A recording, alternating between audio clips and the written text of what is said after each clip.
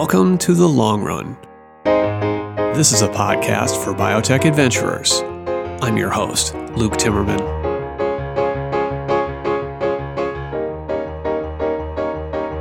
Today's guest is Liz O'Day. Liz is the founder and CEO of Cambridge, Massachusetts-based Olaris Therapeutics. This is a scrappy little startup that's studying metabolites that could provide clues for predicting which patients are most likely to respond to certain cancer drugs. Figuring out which patients are likely to respond is one of those perennial challenges of the cancer treatment enterprise. Given that most patients still aren't helped by the best drugs we have to offer, and all of these drugs are expensive and come with side effect baggage, there's a need to use our increasing knowledge of biology to cut down on the waste. It's about getting the right drug to the right patient, or at least stop giving the wrong drugs over and over. There are companies looking through the lens of genomic mutations. There are companies looking to protein biomarkers. Olaris is seeking to make its niche with analysis of metabolite signatures. In the early going, it has focused on the kind of metabolites that can indicate likely response to the class of CDK4/6 inhibitor drugs for HER2-negative breast cancer. Liz is both a scientist and an entrepreneur, unafraid to buck conventional wisdom. She's undeterred by the skepticism and eye-rolling that sometimes comes up in meetings when you utter the words biomarkers or metabolites or diagnostics. I met Liz by chance at the Biden Cancer Summit in Washington, D.C. last September. I thought at the time, she has an interesting story and is working on an interesting problem. Then, at the ASCO conference most recently, she and her team presented some interesting data. I thought, maybe I should have her on The Long Run. I think you'll enjoy listening to Liz describe the technology, her strategy, and how she got on this track. Now, before we start the episode, a couple quick things. Do you enjoy this podcast? Your organization can support it through a sponsorship. There aren't many places where you see an audience of 3,000 biotech leaders gathering every other week for an immersive, in-depth conversation.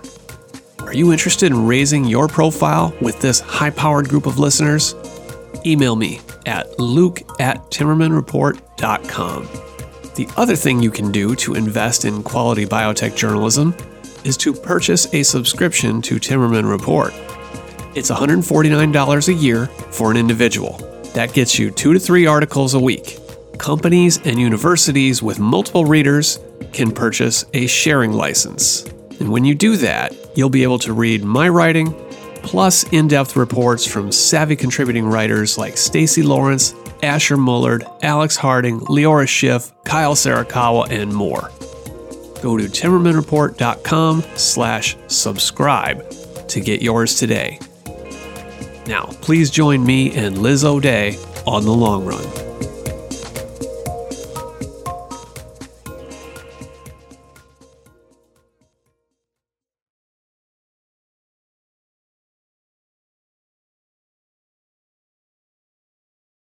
Welcome, Liz O'Day. Thanks for joining me on the Long Run podcast. Thanks for having me, Luke. So for our listeners, Liz, I think I'll share just kind of the genesis of having you on the show. If you can remember, maybe you do or don't, we first met when we're sitting next to each other on bar stools after a long day at the Biden Cancer Summit in Washington. And as we're waiting for our dinner to come, you made an interesting impression on me with your story about Olaris Therapeutics and precision medicine. You struck me immediately as a smart person. You also were a Timmerman Report subscriber, and I knew that to be true because I checked the subscriber database. So, like your credibility, you passed the first pass credibility test, and you'd be amazed how many people flunk that, by the way. Yeah. They say they're a subscriber, but they're not. Yeah. So smart, credible, and also like working in this interesting space with precision medicine, with patient stratification, helping predict which patients are most likely to respond to certain big name pharmaceuticals. This is an important problem that's unsolved. And you had this kind of hustle aspect to you. You're not backed by Third Rock or Arch or one of the big firms. You're kind of a classic entrepreneur, like getting out there and hustling to raise your money and put your team together. And I like that. All of this sound along the right lines. Am I sizing you up correctly?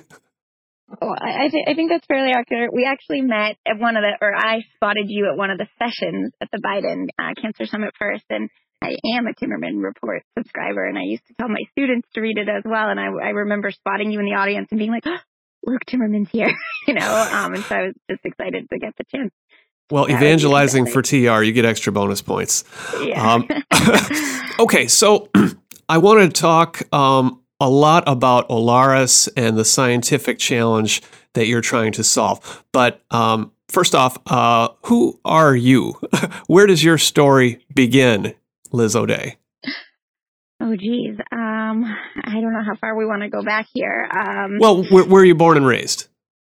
Yeah, well, actually, I was going to say I was just listening to the Bob Langer podcast that you did previously, and I know you kind of traced his beginnings, and so maybe I'll follow sort of suit there. I'm a Boston girl, so I grew up in Braintree, right outside of Boston.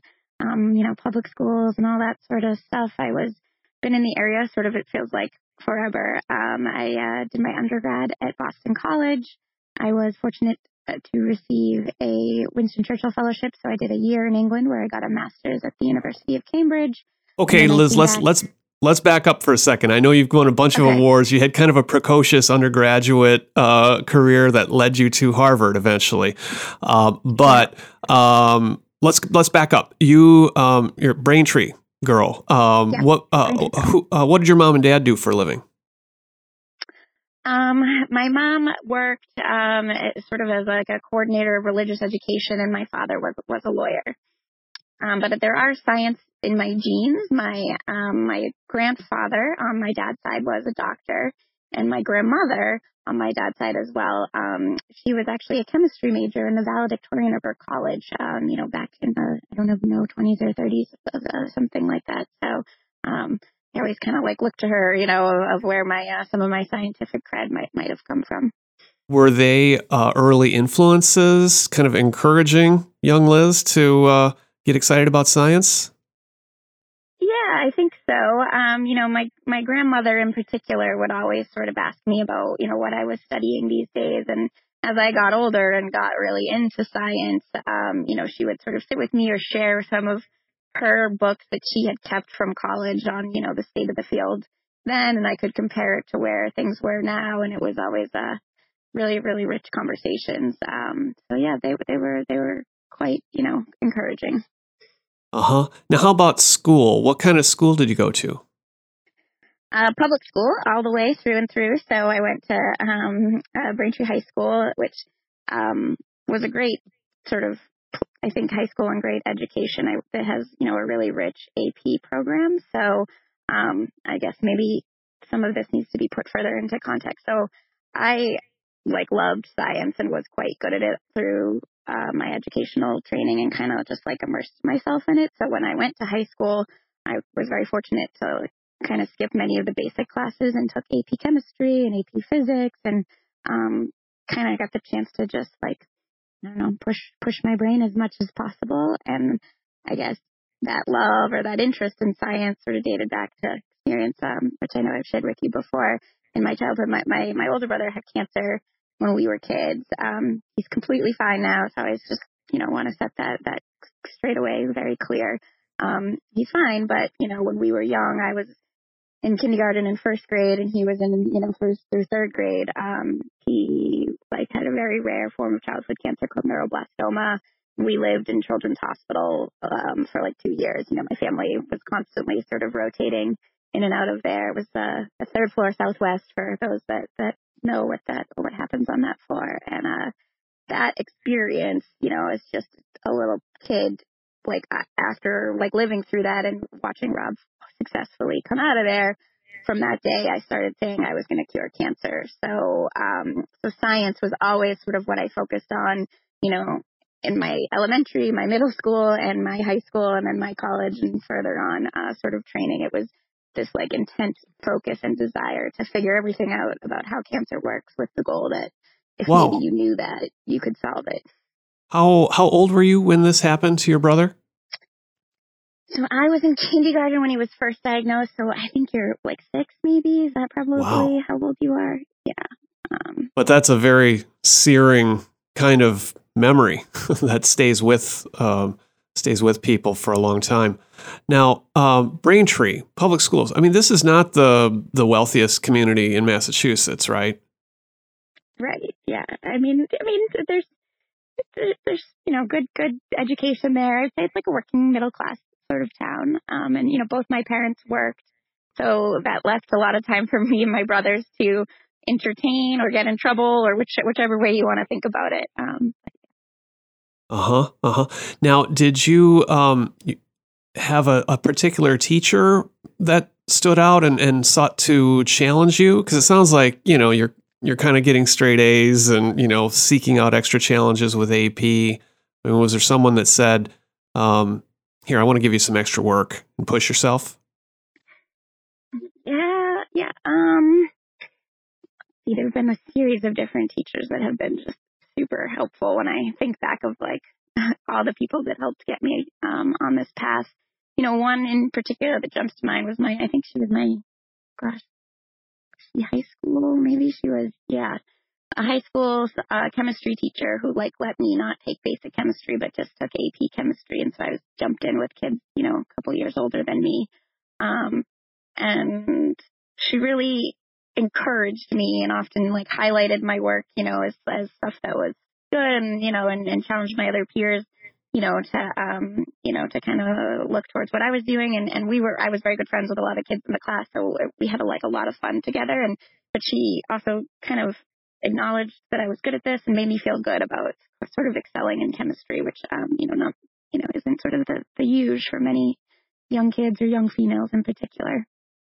Yeah. Did you encounter much, skepticism or bias or this, classic stuff that we hear women have to deal with entering STEM fields, or not so much for you? Yeah, I think, a couple of things. So I have 2 brothers who are fabulous, and I'm the middle child, right? So classic middle child syndrome here. And I grew up in this neighborhood where the neighborhood was just very dense with boys as well. So there were all these boys that were my older brother's age and all these boys that were my younger brother's age. And so if I wanted to have, people to play with, it was like me and the boys. So I think I learned a little bit of how to like kind of deal with dudes in a different sort of way. And so it never really bothered me, or I wasn't fully aware of it because I was just so used to interacting and, boys giving me a hard time and me giving boys a hard time, all in the pursuit of fun.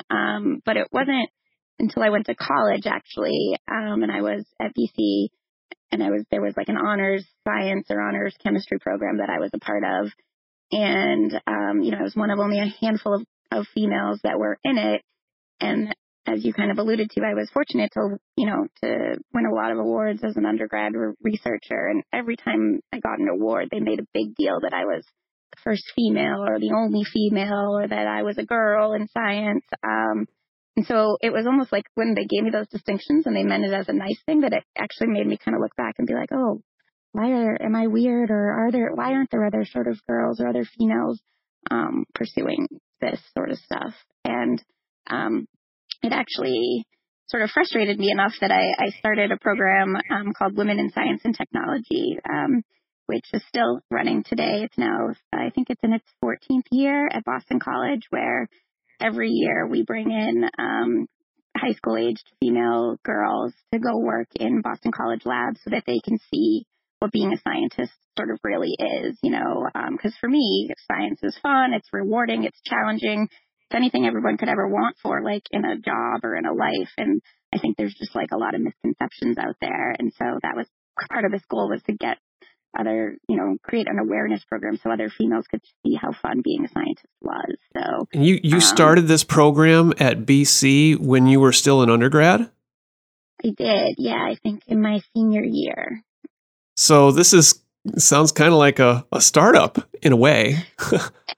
I jokingly say with some of the professors that helped we get it going. But yeah, it was sort of my first soiree into entrepreneurship without sort of realizing it, because I remember I got, whatever, some award. And again, there was this big hoopla that I was the only female to do it. And it really sort of frustrated me. And I went and just knocked on this amazing professor's door, Mary Roberts. She's recently retired, but she was a physical chemist at Boston College.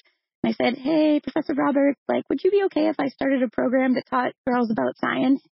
She was like, "Yeah, sure, Liz." I was at that point working in the chemistry lab and a staple feature there. So she kind of was like, "Sure, whatever." And then a couple months later, I showed back up with 30 high school girls that I had recruited, and we had to get funding, to pay for lunches and put things together. And it was very loosely organized as an understatement that first year, but thankfully was able to recruit people to work with me to teach the students to kind of continue the program. And now it's 13 years strong. I think some hundreds of people have participated in the program, which is kind of bananas to think about.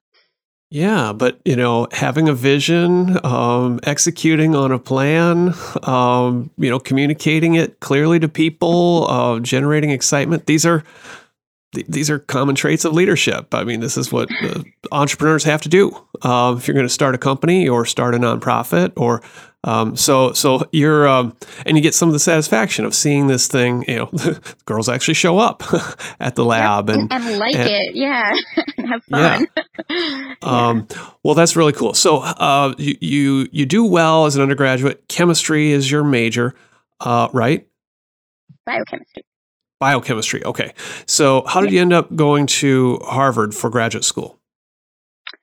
Well, I did this Churchill Fellow. It was a Churchill, I think it's called Churchill Fellow, which allows people to get a master's. There's 11 American scientists that are selected each year to spend a year or two in England getting their master's there. And so I got my master's of philosophy and chemistry at the University of Cambridge, and then applied for my PhD program at Harvard. I was an NSF fellow there and spent the better part of 5 years popping between two amazing labs at Harvard. I was fortunate to be a joint student in the laboratory of Judy Lieberman, who is this amazing cancer biologist, microRNA immunologist woman, scientist, and Gerhard Wagner, who was a biophysicist, NMR spectroscopist, amazing human being. And, I had this idea that, I had been sort of rigorously trained in biophysics and chemistry. So sort of the molecular principles of how the world works, but I wanted to take all those sort of fundamental understandings from my PhD and apply them to a problem, to cancer.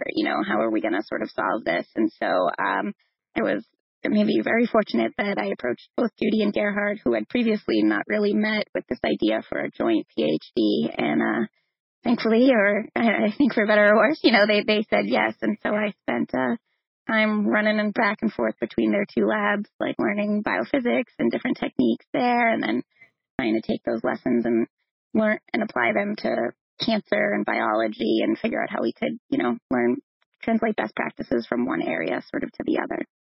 It's really interesting. This is a cross-disciplinary kind of experience that, it's often where a lot of innovation happens, but also makes people pretty uncomfortable because, you have to work really hard to go deep down a rabbit hole in one area to become an expert.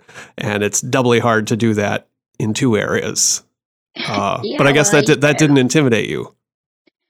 I must be part masochist. Yeah. I mean, I see a challenge and I think that's maybe the entrepreneurial spirit in me as well. It's let me give it a go here and see if we can make it happen. And, there were definitely moments that were incredibly challenging, because as you said, your PhD, the real goal is to become the world's expert in a particular area. And I was definitely spread very thin, with responsibilities from two labs and commitments from two labs, learning techniques from two labs. So at the time it was very hard, but when I look back at it right now, I'm so grateful for that experience because I basically got, a little examination of all these sort of different ways that you can do science and got exposed to so much during my PhD that I don't think I would have if I was just in a single lab. Now, while you're doing all this stuff between the two labs, toward the end, you also did a program at Harvard Business School. Is that right?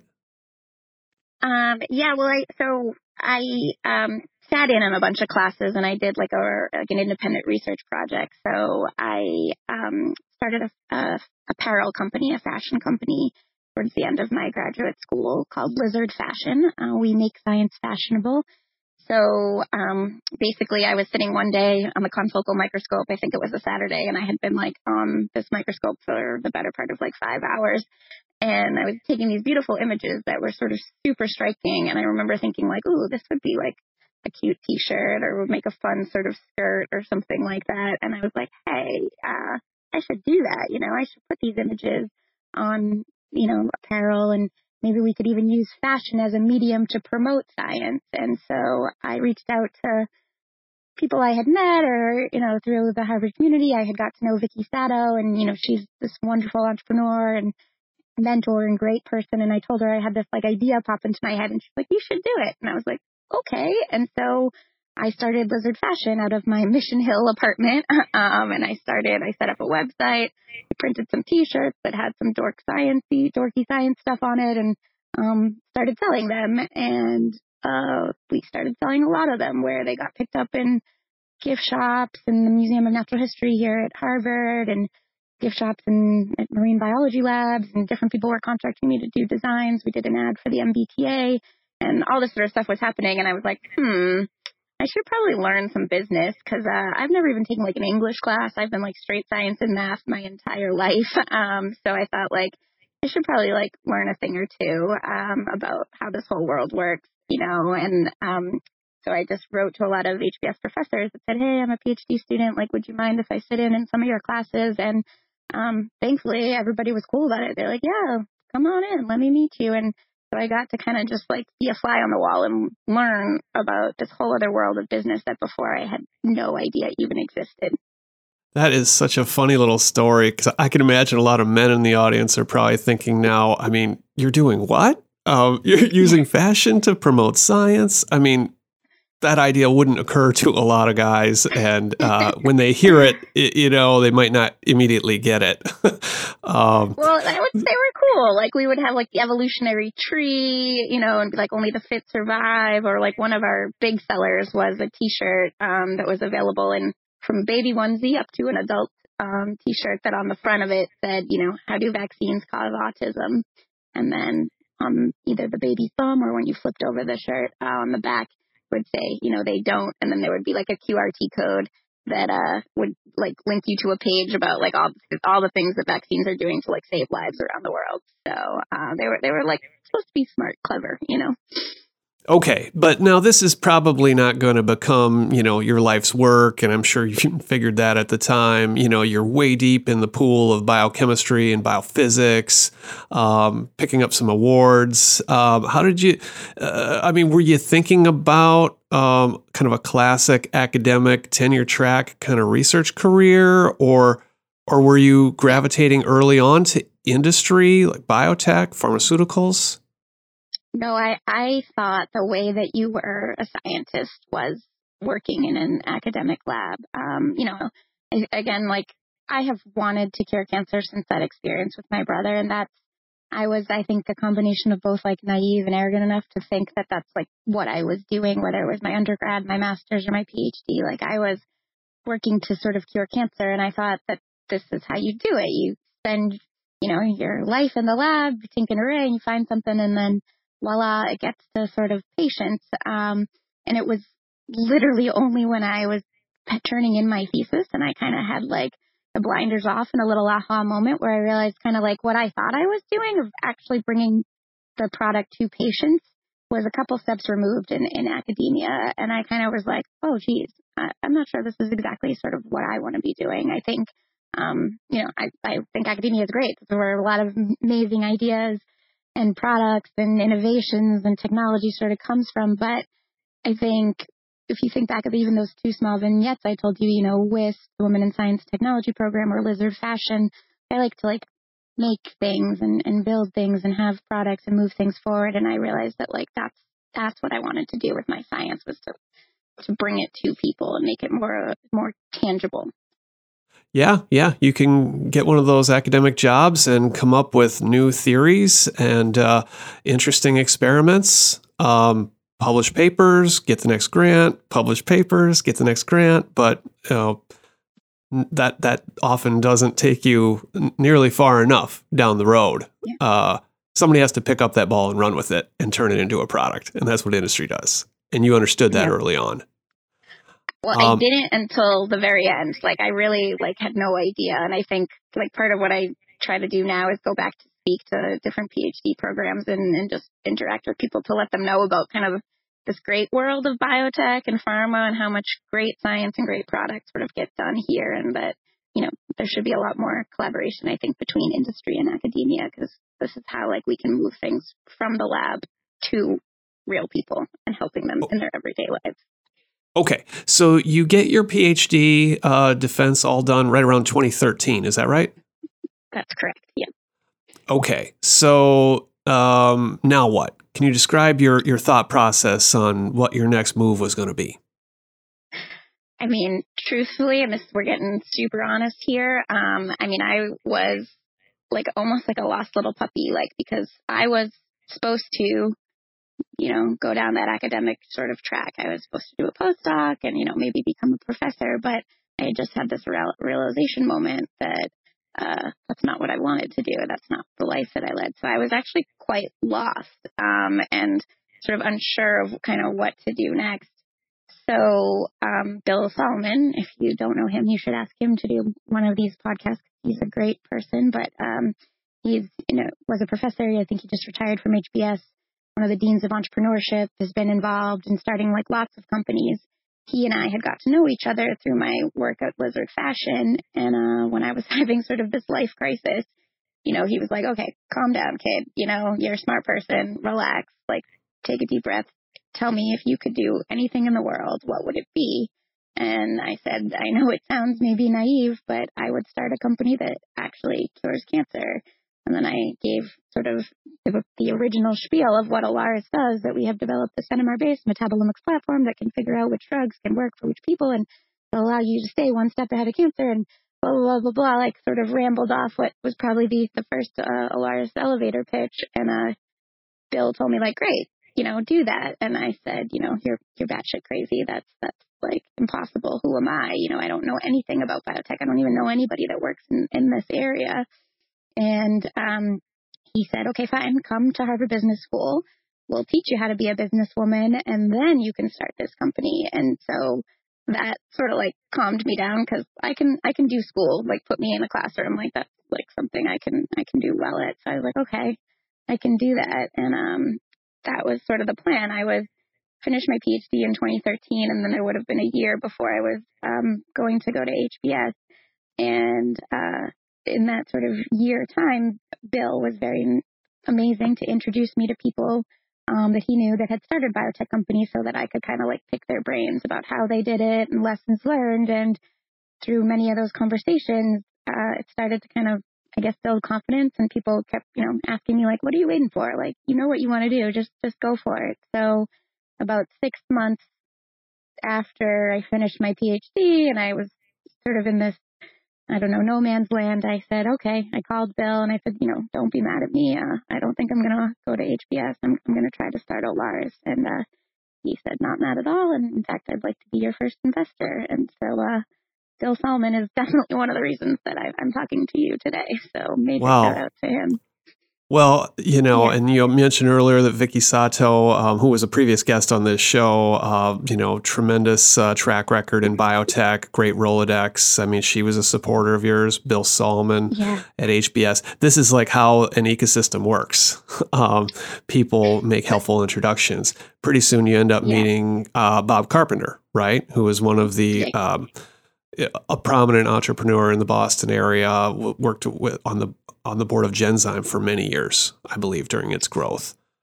How did you meet Bob? Through Bill. So Bob was one of those sort of lunches that he said, hey, Bob, you should meet Liz. She wants to start a company someday. Liz, meet Bob. He's done everything that anyone ever could in biotechnology and then some. And so I remember we went for sushi, and I have a gluten allergy, and Bob ordered all this sushi that had gluten on it, but I was like, oh, I'm just going to take one for the team because this is Bob Carpenter, and so, we chatted and, I dealt with the consequences later, but, Bob and I actually became very good friends at that moment. And again, I told him the very beginnings of what Olaris was.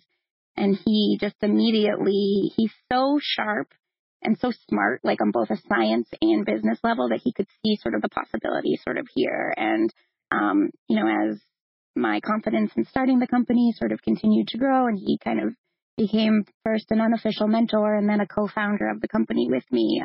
We've been, together ever since. So it's now been over 4.5 years, and he's kind of like my right-hand man, and I feel incredibly lucky that I can say that about Bob Carpenter, Now, starting a company, this is like going to be your full-time job. Did he or some others like round up some angel capital so that you could pay the rent for a while? Yeah. So Bob, we have an amazing group of angel investors that have been with me for a very long time. So Bob Carpenter, John Abele from Boston Scientific, Bill Solomon, John Simon, Tim Surgener, Michael Higgins, all these sort of fabulous people in biotech that, I'm a young first-time female entrepreneur, so, they didn't give me a ton of money, but they gave me enough to get going, and then we've been able to build on that and kind of keep building. Like, you said at the beginning, this has been a super scrappy, bootstrapped company, but that's how we set out to do it, because this is all sort of science-driven, and we want to make sure we have something that is working, and if it continues to work, we can keep finding funding for it and kind of build that way.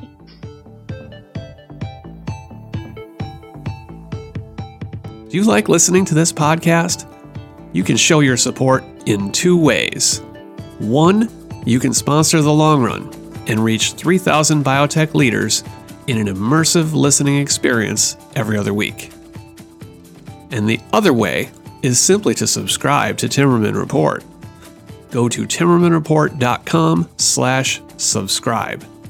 And are you interested in getting a group sharing license for your company so multiple people can read?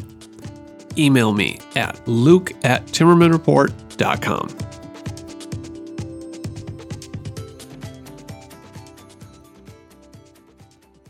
I'd like you to tell me a bit about the founding idea, the big idea here, because when we talked at the Biden Cancer Summit, you started talking about precision medicine and predicting responders versus non-responders. I mean, I've been covering this field for a long, long time. These are hard problems. Nobody's really solved.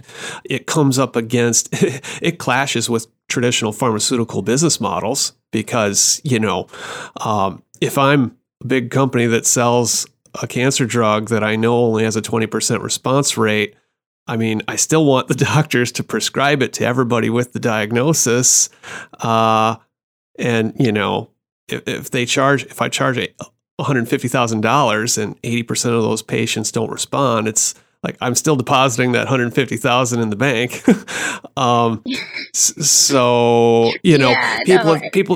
I mean, there's been, this movement toward precision medicine. The science is pointing us there, but it hasn't happened for a variety of reasons. And I think back, it's a complicated story. I remember early on, I don't even know if you know this story, but Roche came out with this amplet chip many years ago just to look at one thing, cytochrome P450 2D6 metabolism. Yeah. So if you're a fast metabolizer or a slow metabolizer of 2D6, this is an enzyme that that breaks down a lot of drugs in the liver. Yeah. And, maybe that characteristic alone could predict your response or not. And this came out 20 years ago and nobody bought it.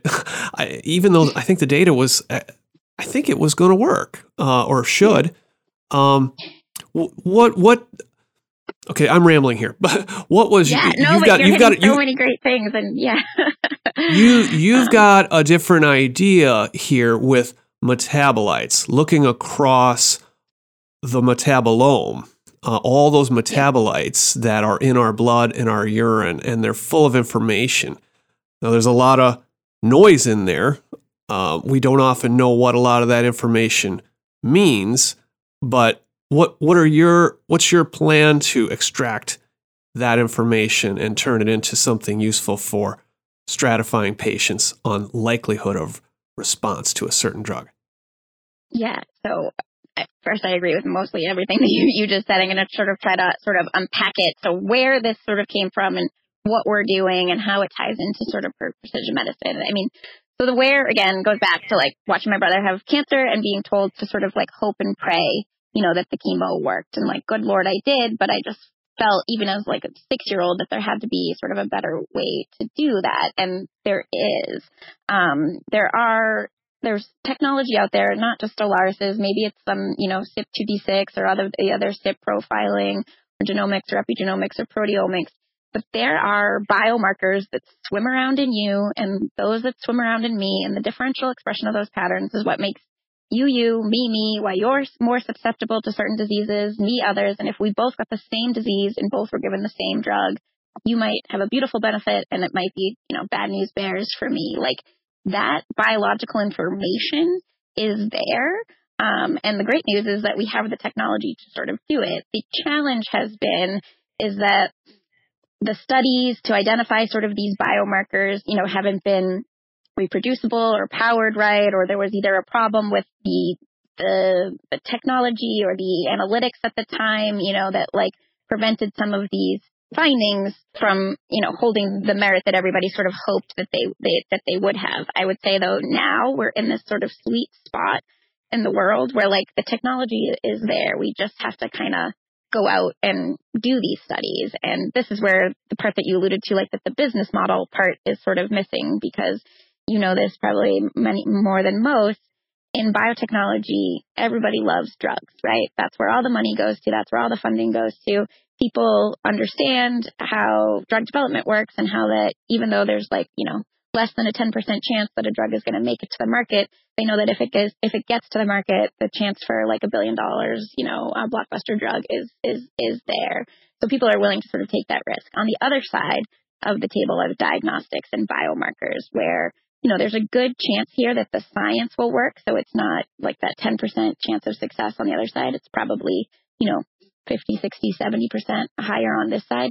But the ROI, the return on your investment, the way that reimbursement works, the way that IP works in this country makes the opportunity for that investment to have as big of a win so much smaller, so that people aren't sort of investing in this area. And it's at a disservice to the public, because we keep coming out with these newer and greater drugs that work, in 20% of patients, and then another one that works in different 20% of patients, but we're not investing in the technology to figure out, okay, with the drugs that we have and with new ones coming to market, like, why don't we just figure out who these actually work for, so that one, we can improve outcomes, we can, improve the patient experiments, and we can sort of cut down on this ridiculous healthcare cost that we have, at least in the United States, but elsewhere. And that's sort of what Alaris's technology is. It's trying to sort of do. So, again, we're in the precision medicine space, which is not a new one. But Alaris's sort of competitive advantage, or what makes us different, is that, unlike I'd say 90 or 95% of the companies in this space who are doing some sort of genomics approach, sequencing, arrays type stuff, Alaris is looking downstream of the genome at metabolites. And metabolites are only made, like if an enzyme, either yours, an endogenous enzyme, or a microbiome enzyme, like did it. Like it's a functional readout of what's actually happening inside of you and me. And so the measure of your metabolites is sort of like a snapshot of what is and what is not happening. And that's sort of what like Alaris is using as our input to develop these precision medicine tools. So you talked about part of this is what I think is interesting here is that when people have traditionally talked about precision medicine, they tend to talk about that underlying genetic code, the genome. If you've got the mutation for the Philadelphia chromosome, say, well, gosh, we'll give you Gleevec, and now that's going to work. But that's a rare case. That is a rare case. Yeah. Most diseases don't work like that. We have these big buckets like, HER2 negative breast cancer, for instance. I know this is an area you're working on. There's a lot of heterogeneity. There are environmental factors, of course, that contribute to whether you end up with that downstream phenotype. You're saying that by looking downstream at the metabolites in these accessible bodily fluids, you can pick up on signatures that are highly predictive of whether or not you are going to respond to that CDK4/6 breast cancer drug or something else. Yep. Is that right? Yeah. Yeah. So we're working on a CDK4/6 product. So maybe I'll just sort of give a quick case example, and so it'll kind of make sense of how it works, or hopefully make sense. But so for hormone receptor positive, HER2 negative metastatic breast cancer, the standard of care becoming these CDK4/6 inhibitors. And there are 3 of them on the market: Ibrance, made by Pfizer; Quisquali, made by Novartis; and Verenzio, made by Eli Lilly.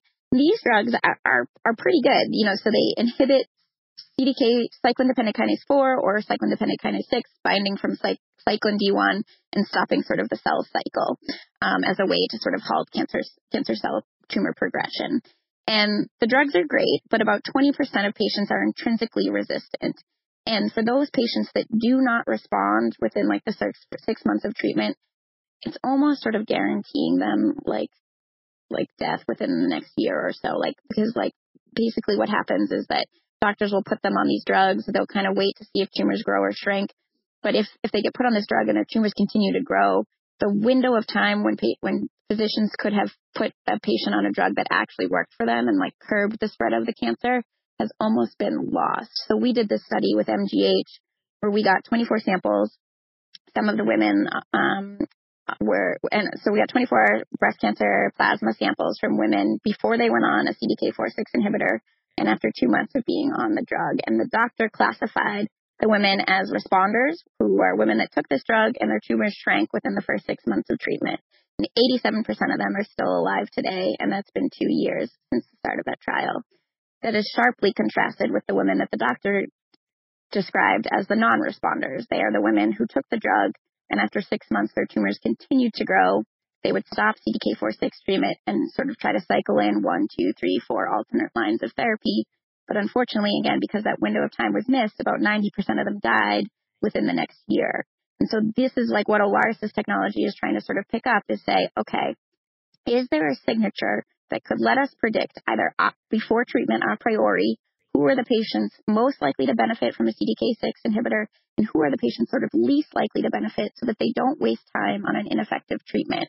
And, we are not the only people that are searching for a CDK4/6 inhibitor. If you look at the literature, it's super hot. We actually just moments ago got our abstract accepted for ASCO to share our story, because to date, people have been looking on a genomic approach. They're looking at RB status, luminal gene expression, cyclin D, cyclin E, CDK2, all these different genes as potential markers to explain why certain patients aren't responding to these drugs. And what I would say is that each one of those could be true. For one patient, it could be CDK2. For another patient, it could be RB. For another patient, it could be something completely different. But by looking downstream of the genome at the metabolites, we almost say we don't necessarily care what the genetic mutation is, or what, whether it's a genetic or an environmental or some other factor that's preventing these drugs from working. What we're saying is that in the metabolism, we'll be able to tell when a drug is working and when a drug is not working, and just use it as a first sort of chance. It's just like a fingerprint, first we just want to detect it, and then we can go back and try to sort of decipher mechanism. But first, identifying resistant patients so you can optimize treatment. Yeah. The technology that you're using is NMR spectroscopy, correct? Yes, that's correct. Now, why is that a good technology for capturing useful information? Yeah, so NMR, so to measure metabolites, small molecules, there are 2 main platforms, NMR spectroscopy and mass spectrometry, and they are both fabulous platforms. I'd say most people have been focusing on mass spectrometry efforts of late because it's a lot more sensitive and a lot more throughput, or higher throughput. The reason I have focused on NMR and why I like NMR is for the reproducibility factor. So NMR is a universal detector. You will run a sample. If I run a sample here and you run a sample in China in 10 years from now, the spectrum of metabolites will be roughly the same, meaning lactate, for example, is a small molecule and it will come in roughly the exact same location on every NMR spectra, so long as everything sort of runs similar, so that we're able to sort of quantify and follow how these metabolites are changing over time in patients. And it allows you to do sort of these longitudinal and highly reproducible studies. It's also a universal detector. It lets you see anything, basically. So in our case, like oftentimes you have to pick the things that you want to look at. So like, let's just go look at branched amino acids, or let's go like look at lipids, or let's go look at a particular set of molecules. And while that's actually been helpful for diagnosing like a lot of different diseases, our approach is like, we don't necessarily know what the right biomarkers are just yet, or what the right metabolites are. So we want to capture the broadest lens possible, and NMR lets you do that. So our technology, which is based off of the work I did at my PhD, allows us to sort of detect and quantify nearly the entire human metabolome, input from microbiome byproducts, as well as sort of xenobiotic breakdown products. And so we get all of this information, it's kind of like a little sandbox. And then this is where the machine learning or AI bits come in, where then we say, okay, based off previous patients, here's all this metabolite information that people did well. Here's all this metabolite information that people did poorly. Can we identify signatures and biomarkers that could separate the two and could empower future treatment choices? Now, so you start here with a retrospective analysis, like you just described. Yeah. And that's going to, the machine learning AI will help you form some new hypotheses, right? On what these signatures might be. And then what's the next step? Is it to do one of these kind of prospective randomized controlled trials, which is long, expensive, difficult? Is that where you go with this? So there's a couple of intermediate steps. I think ultimately that's where you want to head. But the first thing you would do is you do a couple of these. So we've done, one retrospective study. Now we just do another one where we're blinded to the answer. So now we get all these patients samples in. I don't know who the responders or non-responders are. Don't tell me. I'm gonna guess, and you're gonna tell me how well I did with that prediction. And that's sort of where we are right now. We've done this now for 6 different drugs, and we're in the reproducing stage of getting samples from different sites with larger patient cohorts to show that the signatures that we've identified in our sort of training models hold suit when you apply this to larger patient populations.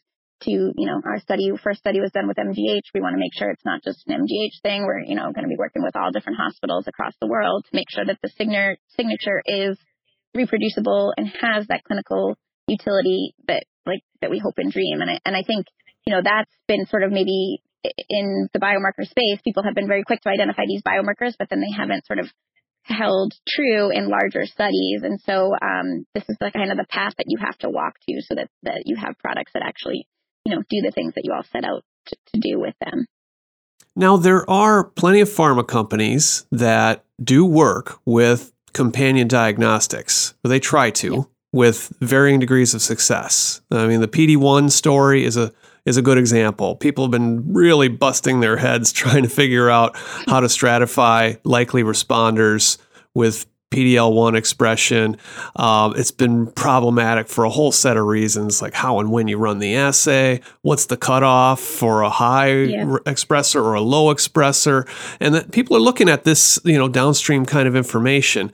And so the pharma companies, in some cases, you could say, that would narrow their addressable market for their drug, but it would increase the response rate, reduce overall waste in prescribing in the healthcare system. So they're not like completely misaligned with this vision that you're outlining. Are they on board with what you're trying to do? I don't see like pharma partners lining up with Olaris just yet. Yeah, so we always get this question, like, are you friend or foe to pharma? And I think the relationship is positive. First of all, pharma wants their drugs, to work. And so information to help them use their drugs to more effectively treat people, I think they would, I believe that they would always sort of want to have. What they don't want is biomarkers that aren't that great, that don't help them figure out who should and should not sort of get these drugs. So where companion diagnostics have already demonstrated success in helping pharma is sort of de-risking and accelerating sort of their clinical trials. It's already shown that I said that to develop a drug, you have about a 10% success rate. If you add a companion diagnostic or a biomarker, that already jumps up to about 25%. And that even as we get better at doing biomarker and companion diagnostic discovery, I think that's even going to sort of go even higher as we move forward. But, this idea about like their market size and their pricing, I think it's missing a lot of other nuances that need to sort of be considered. So first of all, if you can show that your drug works, you can get these sort of value-based contracts and you can demand sort of premium pricing. So although you and I probably believe that drug prices are already pretty high, like if you can show certain efficacy, you can even command, more premium pricing. Further, right now, if I was a metastatic breast cancer patient, I would get the drug that my insurance company has negotiated the best sort of rebate for, right? So, as I said, there are 3 drugs on the market. Let's pretend that my insurance company places Ibrance, high on the formulary and not Quisquali or Verenzio, the other 2 drugs. That means that like Novartis and Eli Lilly are essentially being kept out of certain access to certain patients just due to these sort of rebates and these discounting games. Companion diagnostics could blow this whole thing up, where now you don't get the drug that your insurance company has negotiated the biggest sort of discount for. You get the drug that's actually most likely to work for you. And I think this is an area where pharma and payers and diagnostic companies can all find common ground, because this sort of rebate game, I think, frustrates like a lot of people. And so, I think here's a way that we might be able to kind of like work together. Well, as someone who covers a lot of clinical trial data, I get excited when I see response rates up above 50, 60, sometimes 80%. That like just it makes so much sense if you can do that. Even if it narrows your addressable patient population, you've got to do that. And the information is often lacking. Like we just don't know how to stratify like that. And it sounds like the onus is on you. You've got to deliver that data. And once you do, maybe then you've got a few more willing pharma partners to help you further develop that into a product. Insurers might be motivated. Would they be? What role do they play here for you as you think long term about your business? Yeah, no, we think of them as one of, our most valuable stakeholders here. I mean, we'll just stay in the breast cancer space. Treating breast cancer costs a pretty penny. Each one of those drugs, about $150,000 a year. So if 20% of the people on it aren't going to benefit from it, like that's a whole bunch of millions of dollars sort of wasted. And then there's additional costs that are incurred to both the healthcare system as well as the individual patient by not being put on, the most optimal drugs. So actually right now we're chatting with basically every payer out there to see if we can do some of these health economic studies to showcase or to highlight, the additional costs that come with non-optimal sort of treatments, and where, if you had a biomarker, with this amount of efficacy, not only would it hopefully improve outcomes, but what would be the cost savings sort of associated sort of with that. So payers play a huge role in this game. Now, you just recently raised a round of funding, right? Yes. Can you say how much? Can't just yet. Okay. But suffice to say, this isn't one of these, $100 million Series A rounds that, guys like me tend to write about. This is, you're still like kind of a scrappy startup. And I mean that in a good way, right? Like how many people do you have on your team? We have 4 full-time people and then like half a dozen or so part-time people working with us. So still quite small. Some consultants, and you've got your lab. It's in Cambridge, right? Yep. Do you have your own NMR machine, or do you sort of share it with someone else? No, we share it. We use Gerhardt's, or we rent time on Gerhardt's magnets over at Harvard. So we're located in One Kendall, sort of right in the mix of all, Biotechnopolis. We're in. I don't know if you've got a chance to see it, but next time you're out here, the new launch labs, Alexandria launch lab space. So we got this sweet little space where the team can work. And then fortunately, being in Boston or in Cambridge, there's access to all these sort of different resources. So we use both the magnets over at Harvard, our consultants to work for us and work for other companies. So we're all kind of just all mixed together. So what's the big thing on your to-do list over the next year that you really want to nail and plant that stake in the ground and move forward with? Yeah, we just had this big company goals day or goals retreat setting session, and it's doing these reproducibility studies. So, as I said, there's 4 full-time people, maybe half a dozen part-time people, but collectively, the whole Alaris family is probably 25 people when you add in all the investors and this and that. And we all got together a couple weeks ago to say, what are we going to accomplish in 2019? And what we really wanted to talk about was highlighting the reproducibility sort of our work and the potential that it has to transform how diseases are diagnosed and things like that. And so we're doubling down on the CDK4/6 project, where we've got samples now from MGH, from other hospitals coming in. We've got 200 that are coming in from another site that we'll be blinded to. So we can just demonstrate again and again and again with the most rigorous science that this works, and then show how this could save, again, lives, improve the patient experience, and the cost savings that it would have to sort of people. So there's a lot of different things that our platform could do. I mean, basically, it's a complex mixture analysis program. So, we could be doing things for pharma. We could be doing all kinds of different things. But we're really saying, we want to show how powerful this could be. And we're going to commit to this sort of CDK4/6 work for the next year. Well, and this is one of the virtues, really, of being a small, scrappy company. It forces you to focus. You can't do everything in the world. Even if you had $100 million, you can't do everything that your platform could probably conceivably do. But so you're going to focus here on CDK4/6, the Ibrance. Why is that a good, and Kisqali and these others, why is that a good place to start?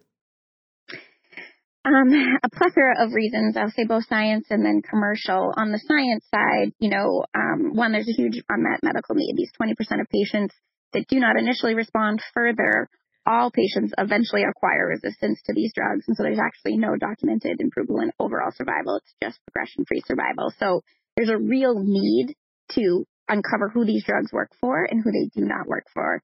And further, they are now being evaluated, not just in the metastatic setting, but in the neoadjuvant setting, as well as in different therapeutic areas. These drugs, because, they have promising results, are going to be put in different areas, and a biomarker just could be sort of transformative.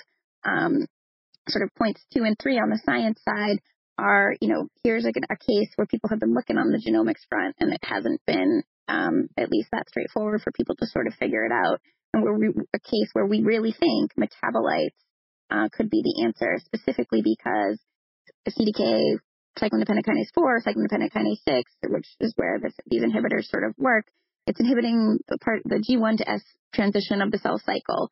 There's going to be a distinction in metabolism here for when that block is happening and when that block is not happening. So there's a whole bunch of reasons where we think our technology is sort of perfectly suited to this area. And then again, there's that commercial need where these drugs are being expanded and tested in different patient populations. And it's almost not right to have a biomarker associated with them, and hopefully we're able to show that we can do this.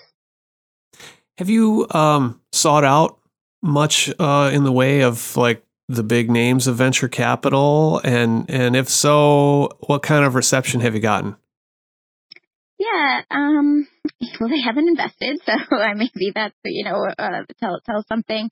All the big firms have been incredibly helpful. I mean, the classic VC response is always great work, you're a little early for us, or I often get the statement that, Liz, I think your technology could change the world, but I don't know how it will get me an 8x return, and that gets again to things we touched on earlier, is the potential return on investment in the diagnostic or biomarker space is a little unclear. And so traditional VCs, Bruce Booth wrote a blog about how he hates diagnostics, so a lot of VCs just shy away from this area kind of completely.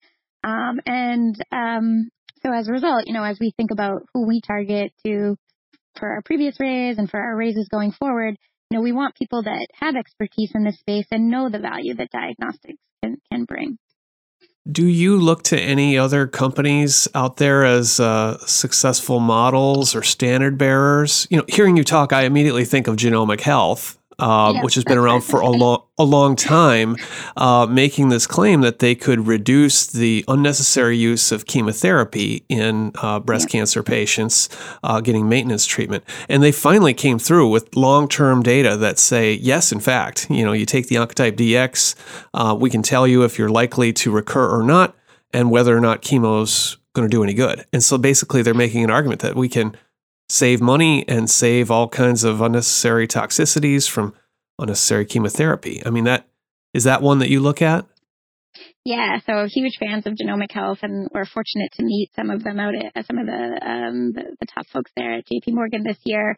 And it was just like, people preaching to the choir, right? Because we both definitely share the same sorts of values and sort of mission of optimizing treatments for the best outcomes and also sparing people from unnecessary adverse outcomes. And Genomic Health and Foundation Medicine, I would put in the same bucket there, are sort of the leaders in this space, and they have paved a very difficult path of showing sort of the value that biomarkers can have. And I think with them as the leaders, and then the small guys like myself, and I was going to say Guardant Health, but they're not small. Exact Sciences, Epic Sciences. There's a whole bunch of other nanostring companies that are starting to prop up in this space, where I think finally now we're getting critical mass that both non-traditional, but even now the big VC players are looking over and being like, oh, maybe this is something we want to reconsider, or at least watching it a little bit more thoughtfully. Because the foundation, look at them, they got a pretty sweet return on those investments. Those early investors. They're doing pretty well, and that's how it has to change for investors to come around and look at the next crop, like in Olaris. Last thing I want to ask you, Liz, you a lot's riding on your shoulders as the classic scientific founder, presumably. This is a huge part of your life. You've got a big equity stake. You want to make this thing work.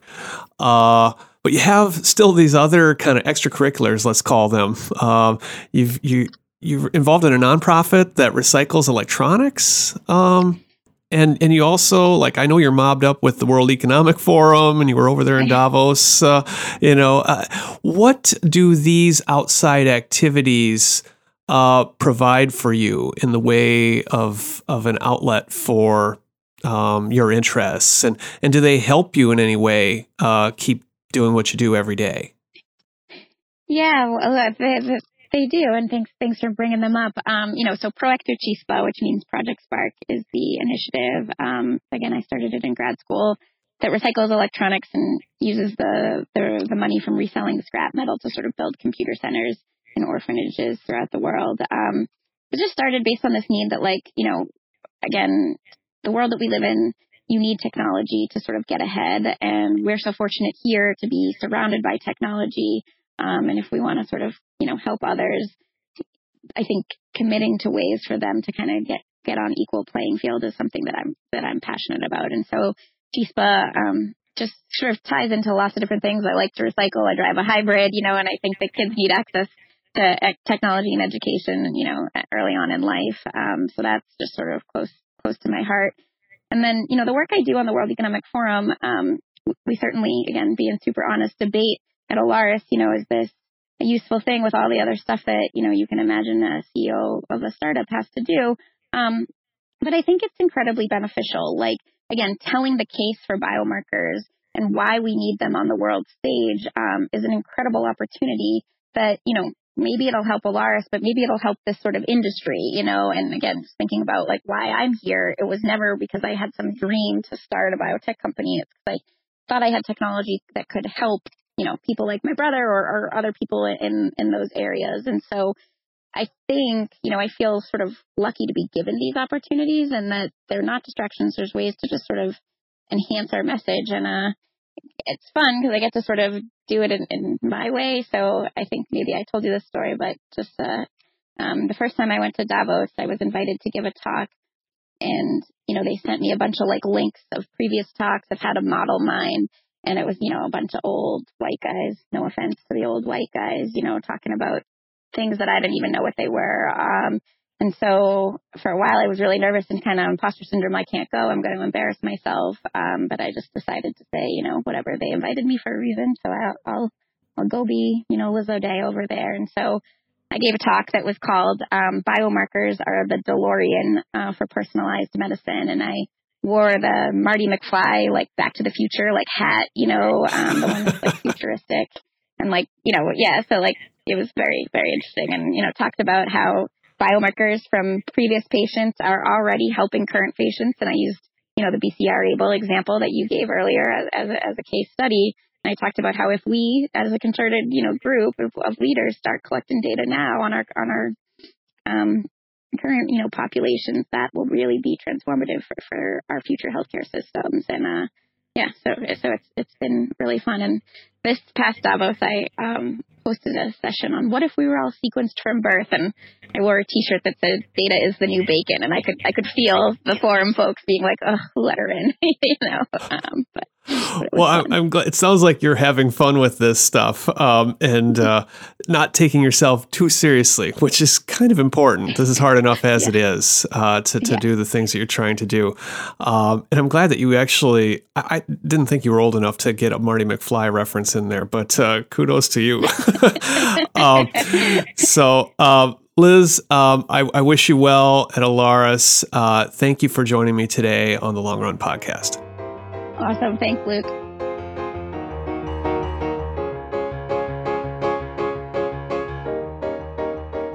Thanks for listening to The Long Run, a production of Timmerman Report. Pedro Rosado of Headstepper Media was the producer and editor. Music comes from D.A. Wallach. See you next episode.